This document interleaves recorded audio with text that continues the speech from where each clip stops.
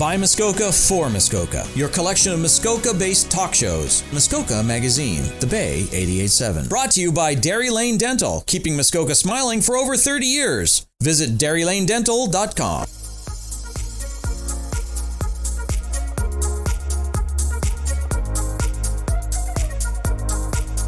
I'm Jeff Carter. This is the Riding Report, and with me today, MPP Graydon Smith, who is the MPP for Parry Sound, Muskoka, and also he is the Minister of Natural Resources and Forestry. And welcome, Graydon, and welcome to the show. This is the first time you've been in studio since I can't tell you. I remember the first time that we actually interviewed you was when you were mayor of Bracebridge and we were operating our satellite studio out of Nipissing University. I think the last time I was in the studio, at least my last memory of it, doing an interview in the studio, was during the 2014 mayoral election.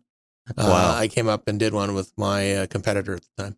There we go. That's quite a while away. And you know, since that time, you've left municipal politics and found yourself elected as a Conservative member of the provincial legislature and appointed to Minister of the MNRF. Yeah, it's been an amazing last year where things have changed a lot for me, but I'm thankful that I can continue to serve the public and get to meet so many great people throughout the riding, which is huge. So lots of new folks and lots of new communities and lots of new friends. It's been really rewarding. And lots of big issues that have landed on your plates in a very short amount of time.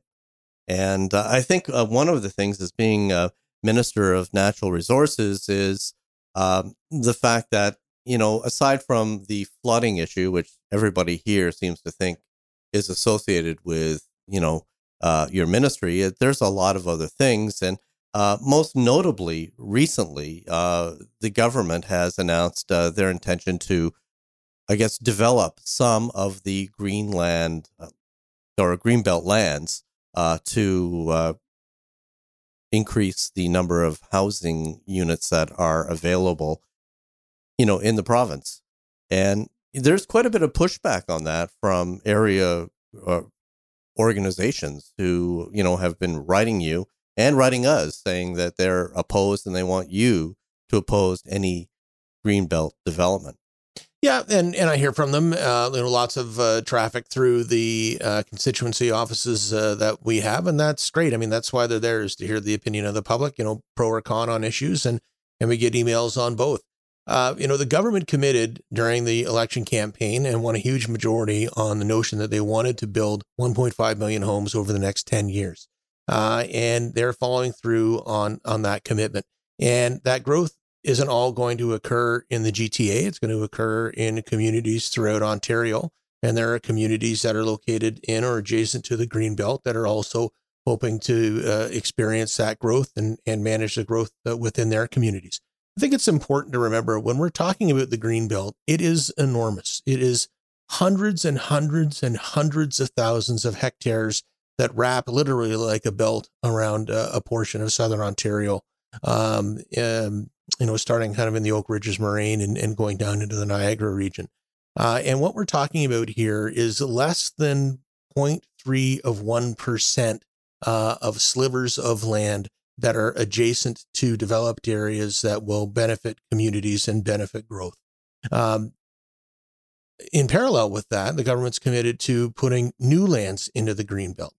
Specifically, urban river valleys and other areas that are extremely important to protect, and a significant portion of the Periscope Moraine. So there's a net increase to the Greenbelt. There's the opportunity for communities to grow. There's an opportunity to build housing as part of a commitment, which Ontarians said they wanted to build housing throughout this province to make sure that people have homes. And what do you say to the accusations by some that the, development of said lands has made it possible for friends of the party to buy up cheap lands that could never be developed, and then all of a sudden they can be developed? Well, listen, despite all the hand-wringing that's gone on about that, I sit about 4 seats down from the Minister of Municipal Affairs and Housing in the legislature. And he was asked that question and he stood up and he said, no, that no information was shared, prior to the decision to make this happen. And I take him at his word.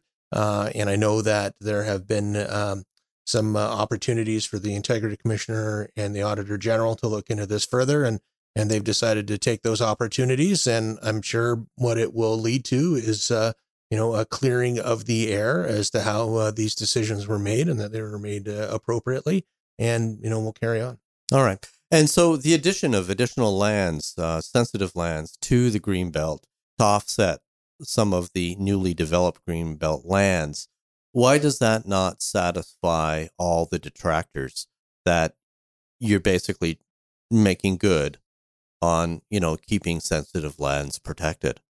I can't speak to why it doesn't satisfy them. I can tell you that I don't read much about it. When I see articles and, hear conversations, nobody really talks about the portions that are going in. They want to talk about the portions that are coming out, and they use a lot of hyperbole, I think, around the amount of space that we're actually talking about. There are maps available that shows exactly where these areas are. And there are a number of small parcels, again, adjacent to developed areas to continue development within communities. And these are areas that, many of these communities wanted to see develop for the growth and prosperity of where they live. So it's going to take all different types of housing, and it's going to take a lot of different locations to fulfill 1.5 million homes. I think it's easy to oversimplify this and say, well, we can kind of put it all in one spot and create a huge amount of high density. The reality is when you get into the communities on the ground, choices around housing become very complicated. People react negatively to higher density housing. In a lot of cases, we see NIMBYism. We see challenges with, not only certain members of the public, but sometimes municipal governments that are, resistant to make those tough choices. And so there's been a number of housing bills brought forward to try and simplify that, streamline that. There will be more housing supply action plan bills come forward as well, probably spring and fall every year throughout the mandate of this government to meet the goal of having enough housing for the people of Ontario. Okay. Now, switching gears a little bit, is your ministry currently concerned at all with the upcoming flood season? I read this morning that some floodgates have been opened in the Aurelia area because Lake Simcoe is quite high, and seeing as that's downstream from us, what's the ministry's take on this flood season? Yeah, I'll be getting briefed on specific areas throughout the province as the conditions warrant and as the calendar starts to advance a little bit more. We take it on a region by region and watershed by watershed basis. One of the things that the ministry does is keep a very close eye on water levels throughout the year in a number of in different watersheds and areas throughout Ontario. And they can vary, quite a bit from one location to another, depending on, how many inputs are in that watershed and what recent weather conditions have been like. So, we'll have to kind of take it as it comes a little bit. We're at the mercy of Mother Nature in a lot of this, but the management of water levels is a year-round exercise. The regional offices are watching it every day. I was down and toured and spoke with the officials in Peterborough, where the main MNRF office is for a lot of the core functions of the ministry, and their water management room and area is extremely impressive with the amount of technology and the amount of predictive ability that they have. That's been increasing over the years. And even since I was a municipal official to today, I've seen the communication really improve between the ministry and municipalities to make sure that nobody gets caught off guard. So, we'll plan for the worst, hope for the best. And later in 2023, find out just how severe or not the flooding season is, but we'll manage it the very best we can. Okay, we're going to take a quick break, and when we come back, we'll be talking healthcare and the Northlander. Your source for community, Muskoka-made talk shows are on Muskoka Magazine, The Bay 88.7. Brought to you by Dairy Lane Dental, keeping Muskoka smiling for over 30 years. Visit DairyLaneDental.com. I'm Jeff Carter. This is the Riding Report, and back with me is MPP Graydon Smith, the MPP for Parry Sound, Muskoka, and also the Minister of the Natural Resources and Forestry. And we're going to switch gears, if you don't mind, Graydon. Some good news was the Northlander returning, and the fact that there are train sets on order. Do we know when the actual service is going to actually return to Muskoka? So we're targeting 2026 right now. There's a lot to be done between what was a fantastic announcement just prior to Christmas, which was the ordering of new train sets. So from the engine to the cars that people ride in, they'll be all new. That really is a watershed moment and a huge commitment. I think around $140 million by the government to ensure that this service, when it is up and going again, is a service that really works for the people that want to use it, provides a comfortable experience and an enjoyable one that people will want to use time and time again. Between now and then, there's still lots to be done in finalizing portions of the business plan, getting stations ready. Ultimately the trains will show up and they'll need to be tested and optimized, and also finalizing the agreement for the use of the CN tracks. And as we're talking, I'm watching some CN freight trains kind of move over your left shoulder, just to make sure that the trains run on time and this service functions really, really well. But this government made a commitment to bring this service back. People were upset when it went away. And when I was going door to door during the campaign, I was surprised at how many people brought that up as a really, really important issue to them. And the more I thought about it, the more it did become pretty obvious. You get winter days where it's not great to travel, and people may have medical appointments in the city, or they've got family that they want to visit, or maybe they want to go north too, and need to get to Timmins for a reason. And the train will be a comfortable, easy way to do it. And I think an experience that'll be really great for its users. Yes, absolutely good news for Muskoka and anybody living in the north. So that's great news. Let's switch to healthcare. One of the big things, of course, that's going on right now is consultations with the public about the plan for 2 new hospitals in Muskoka. Now, currently they sit at position 1.3 on their 10-point plan to build new hospitals, and the costs are escalating to the point where it's estimated that the hospital bills are going to be something like $900,000 or $9 million, something like. No, that's not right. $983 million is the number that's sort of been bantied about, and the local share is increasing. Most recently, the MAHC sort of indicated that it's going to be in the $300,000 or $300 million range to actually build these 2 new hospitals, and I'm not sure if that includes like the local share, including furnishings and equipment. So, can you speak to that? Like what is the likelihood of actually being able to afford the local share, and does Muskoka need 2 brand new hospitals? Well, I think the plan that was arrived at a number of years ago and had a lot of input from both the hospital and communities, and I was part of that, as well as former Mayor Aitchison at the time and other municipal officials, pointed to a way forward that was going to provide the best care for people and made the most sense, and that was to have 2 new hospitals. The reality is that renovating the hospitals and trying to bring them up to current standard is an incredibly expensive proposition as well. There is no free lunch in this process. And so the hospital's doing all the right things. They're being conservative in their calculations on costs going forward, keeping their eyes wide open, having conversations with the community about the anticipated costs. And I think when you look at the local share, that doesn't necessarily all mean that number falls to the levy. There's an opportunity for the foundations, of course, to do the great work that they do and raise a significant amount of money through philanthropic means to support that. There's the existing fixtures, furniture, and equipment within the two sites.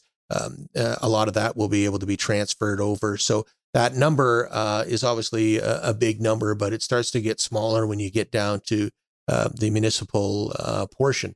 And again, I was part of the conversations around what that needed to look like going forward. And I do think it's achievable because the one thing the communities have on their side is time, and certainly a lot of will from folks in the community that want to see these facilities get built and are in fact necessary facilities for the communities of not only Bracebridge and Huntsville, but all the communities throughout Muskoka and East Parry Sound to grow and prosper. So, the government's made a commitment to this project and many others. We recognize that there are inflationary pressures out there. Those pressures may subside and wane over time. So I don't think we're dealing with the final number at this point. We'll continue to support the multi-stage process that the hospital is going through as we have for this process, with many millions of dollars behind that, so they can do all the work that's necessary to plan for the future. Okay. And do we have any real idea as to when shovels in ground might happen, when they get through to the very end of this process? Yeah, I think that's more a question for the hospital and what their best estimates are on timelines. From my perspective, I'm here to assist with the process, assist with the communication with the government if there's any hiccups, and make sure that the commitments that we've made continue to progress in an orderly fashion. The hospital and the work that they do will help determine those timelines. And when they finish this next phase, I'll be there on the Ministry of Health's door to make sure that they have that report and they act on it quickly. Okay. Now let's talk a little bit about the announcement that was made earlier this week about, I'm going to say, private clinics for healthcare. And does that have any impact on the future build of these hospitals if we're going to start offering the ability to have a private clinic provide a service versus a hospital? Yeah, no, I don't think it would have much of an impact. When you look at the many components that go into how you structure a new hospital, it's not just around surgeries. It's also around the number of beds, the age of the population, the chronic illnesses, the need for many things. But I think there is an opportunity in the near term, extending into the long term, to increase capacity in the system as a whole, which is why the use of these independent health facilities is a critical and necessary step to take right now. They're not a new thing. They've been around for decades. There have been different components of private involvement in our very public healthcare system for many decades. If you go get your blood work done, you do it at a private lab. I've had diagnostic imaging done in this community, in this town, done by a private service provider. So this is an expansion of what can be done and what is done to make sure that the surgical backlog that we've had in Ontario that has again been growing for decades gets dealt with. It was a promise the government would deal with it, and it's steps being taken to make sure that it gets tackled. All right. And the new plan, do you not see an impact on, I guess, workers in hospitals, whether it be nurses or doctors, not being available because they have, I guess, decided to take on a position at a private clinic? Will that have any impact on the hospital? So one of the things the minister, I think, has been quite clear on is there needs to be a staffing plan that makes sense, that from a health human resources side doesn't take away from one to feed the other, because if you do that, you're obviously not gaining anything. It's and potentially losing a lot. So I think the minister has eyes wide open. I think she's taken appropriate steps to say to the public, listen, we're going to expand the services that are available in these independent facilities, but it's not going to come at the cost of the function of hospitals and what goes on there, which we know has been challenging times. One of the things they've been very concentrated on is having more healthcare workers in Ontario, whether that's through training, whether that's through some recent announcements to bring healthcare workers from other jurisdictions and bring them online quickly. So if we're going to increase the capacity within the system, we'll need to increase the number of people that work in that system. All right. Now, going back to the announcement of just a few days ago, first up in the, I'm going to call it the private healthcare scheme, is cataract surgery. 14,000 new cataract surgeries to be done when this system is implemented, which, according to your press release, said that's only 25% of the current waiting list. Yeah, so this is incremental change. This isn't a solution where a switch gets flipped and suddenly everything is perfect. Again, this backlog has been decades in the making, and will take some work to alleviate it. But it's an initial first step to look at cataracts and bring some more capacity to that system. There will be other steps taken as time goes by around diagnostic imaging and some relatively minor procedures such as colonoscopies, endoscopies, and ultimately maybe hips and knees as we get further down the road. So, healthcare is kind of a no sudden movements type operation. You don't want to just radically change something overnight and not be able to measure it and make sure that it's doing what you want it to do. So I think, again, the minister and the premier have made an announcement. They want to take incremental steps to alleviate a problem. The premier loves to be able to kind of measure those results and see the impacts, and this will allow that to happen. All right. And, looking down the road, do you have a vision beyond hips and knees of different procedures that might be offered up in the, say, second stream of healthcare provision? That's where it's at right now. I don't have any information on anything that might be any different in the future. I think what they want to concentrate on, again, are relatively straightforward procedures for people that are low risk, that can benefit from their needs being taken care of more quickly. If you have a cataract challenge, you want it taken care of quickly. If you have a hip or knee replacement that you're waiting for, you want it to be taken care of quickly because it's going to improve your quality of life. And so right now, we're focused on what's been announced and making sure that we get that backlog dealt with. And this will, also free up capacity within the system for those people that are waiting for, maybe more serious or life-threatening surgeries, to have those happen more quickly as well. Mm-hmm.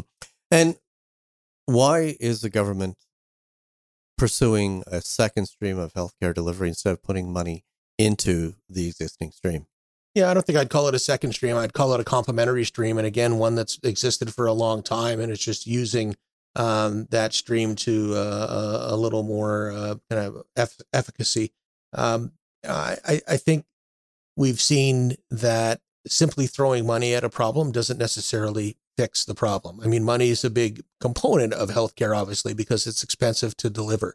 But the notion of independent health facilities doing surgeries like this is not new to Canada. In fact, it's happening in BC and Alberta and Quebec and Saskatchewan. This is kind of an accepted part of public health care. And I think what's important to know is that this isn't anything different for you as the end user. The government is still going to pick up the tab to make sure that you're getting the health care you need. And that's the important thing. Okay. One quick question before we go is, it will always be free, no matter who provides the service. Absolutely. I mean, that's the whole point of our universal healthcare system, is that you use that OHIP card, and then that's what's happening here. That's exactly what's happening here. All right. We've run out of time. Thank you very much, Graydon. Appreciate you coming in, and hopefully we'll see you again real soon for another edition of the Riding Report.